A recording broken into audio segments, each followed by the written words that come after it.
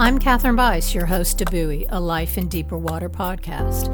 I live on the Outer Banks of North Carolina on what many call a 200-mile sandbar along the wildly native Atlantic coast. As a nonprofit professional, I had such a heart for bringing resources to underserved youth and artists, New York City, Los Angeles, but the ocean is now my daily muse. So why Buoy? To bear my witness to a seaworthy faith, one witness of God's divine persuasion in our deep blue lives. I seek faith that rocks with resilience. Buoy is rocking on a small, sun-drenched platform, spending a few minutes to warm up with the sea lions and navigate a deeper perspective on how our faith is our witness. We all have to swim to it. If you are here to buoy your life in a way only God's swell provides, or your swim brought you to this open water but you're not sure why, we are on the same journey. Hey, thanks for jumping on Buoy today.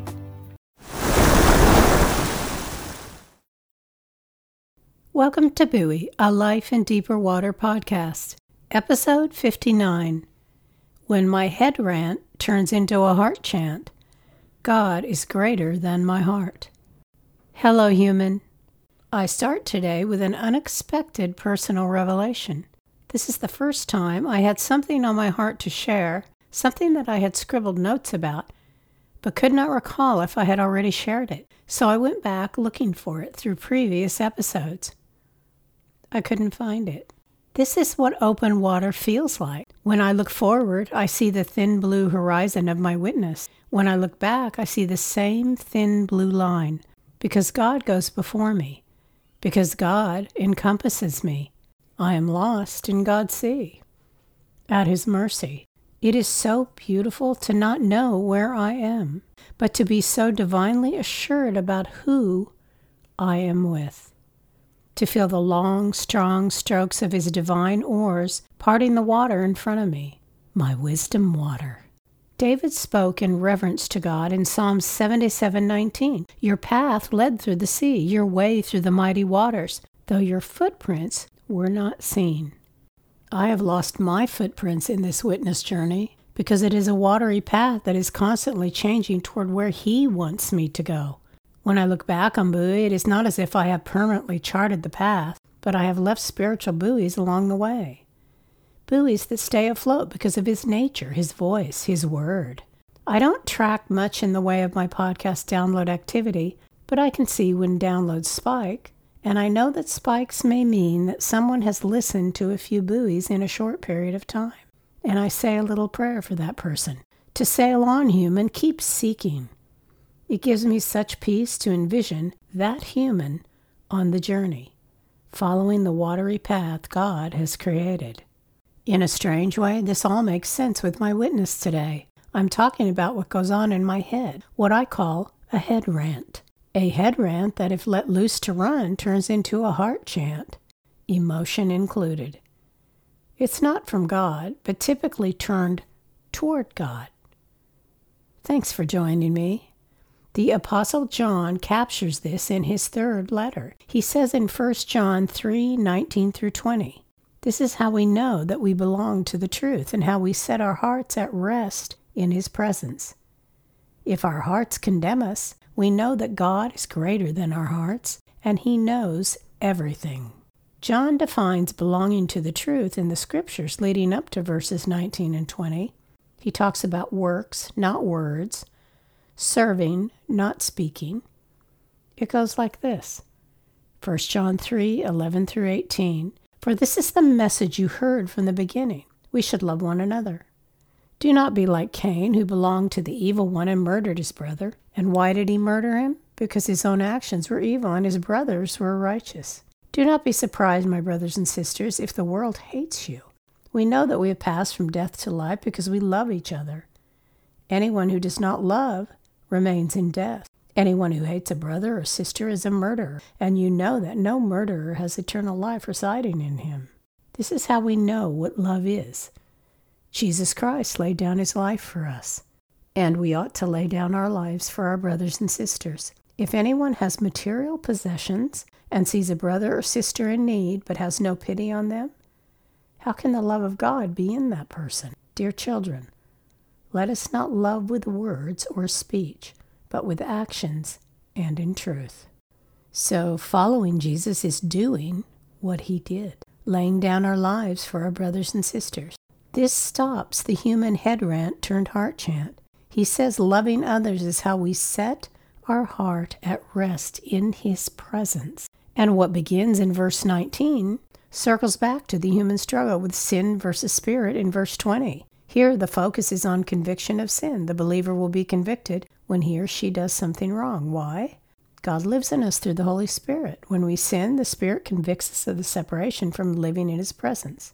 The closer God draws us to him, the more sensitive we are to ways we are causing separation. That's what sin is to me. Separation from my Creator. The amazing grace of it all is that the Holy Spirit is on it 24/7 to convict us, to alert us, to prompt us to go the way of loving others. Sin goes in the opposite direction. Let's look closer at John 3:20. If our hearts condemn us, we know that God is greater than our hearts, and he knows everything. It is thought by many commentators that the word hearts is referring to our conscience in this scripture, our moral compass for what is right and wrong. Biblically, that moral compass is based on God's word. But in a secular context, the conscience is fallible and its standard moldable. Many think it is the Holy Spirit, but it is not. The Holy Spirit, in contrast, is always in perfect harmony with God. God has led me to this distinction between conscience and the Holy Spirit because head rants are a familiar street for me.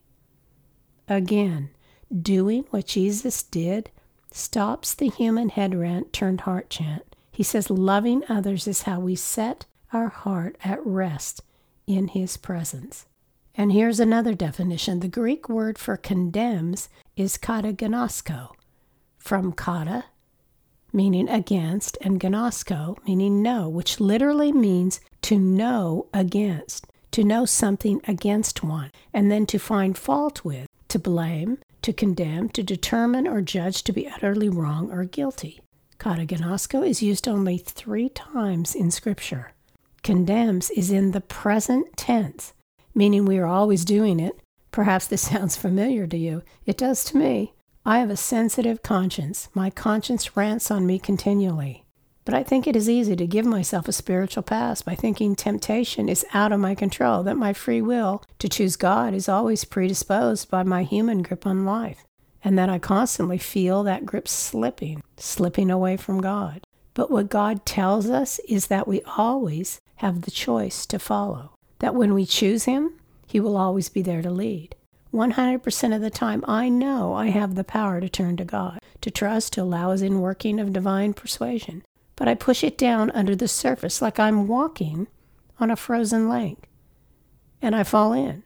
And I can see him above the surface. But I keep going, swimming in the watery dark, frantically searching for oxygen in a watery world that thrives without it. But only because God created it that way. He is sovereign over it. But that's the part we don't get about living without God. We can't swim underwater indefinitely. We are not created to do that. But I scroll past him as if I cannot learn anything new from my God today. I choose to step into the middle of what I want to do as a human. I submerge myself in my head rant. It is my sin nature, but for me, a more actionable way to think of it is earthly pursuits with no heavenly merit. Consider that maybe earthly pursuits require none of the fruit of the Spirit to engage, contribute nothing to my witness, turn a blind eye, a deaf ear to God's voice, and render myself mute to worship and praise. But that's actually not true. Thanks, by the way, for engaging in this rant. Everything we do requires our resources, regardless of where we draw them from. It is possible to use our spiritual gift for earthly pursuits, minus the motivation of the Holy Spirit. An earthly life powered by the image God created us in, but eternally compromised without the spiritual engine, the redemption of our soul. My own conscience is fallible, but God is incapable of falling. The devil fell from heaven. Humanity fell from a position of purity. I fall short of the fullness of my faith. God's omniscience provides divine footing for my soul. It serves as solid ground for my continued assurance that the God that holds my salvation our salvation continually redeems our mind, our intent, our human migration towards self-rule.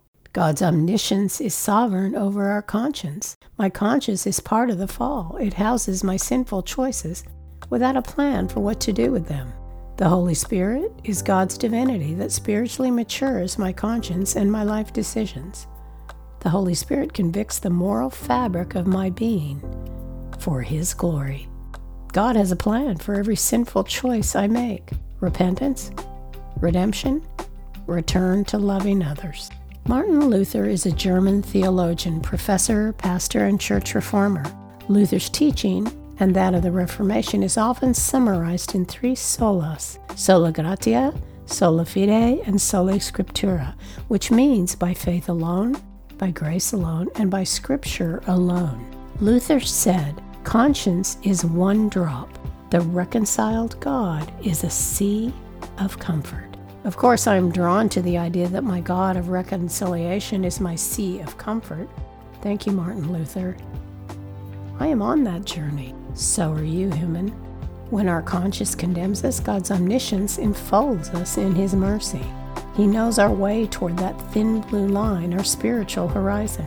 My Creator is greater than my heart.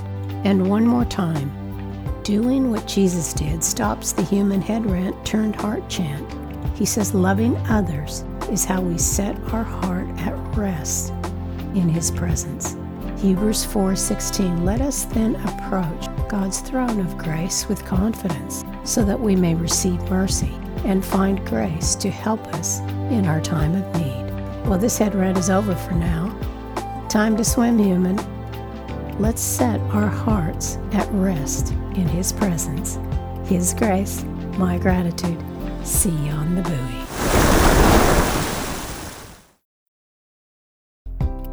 Thanks for listening today. I encourage you to speak up, human.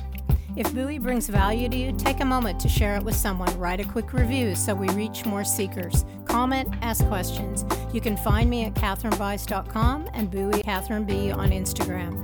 Buoy is a Life in Deeper Water podcast.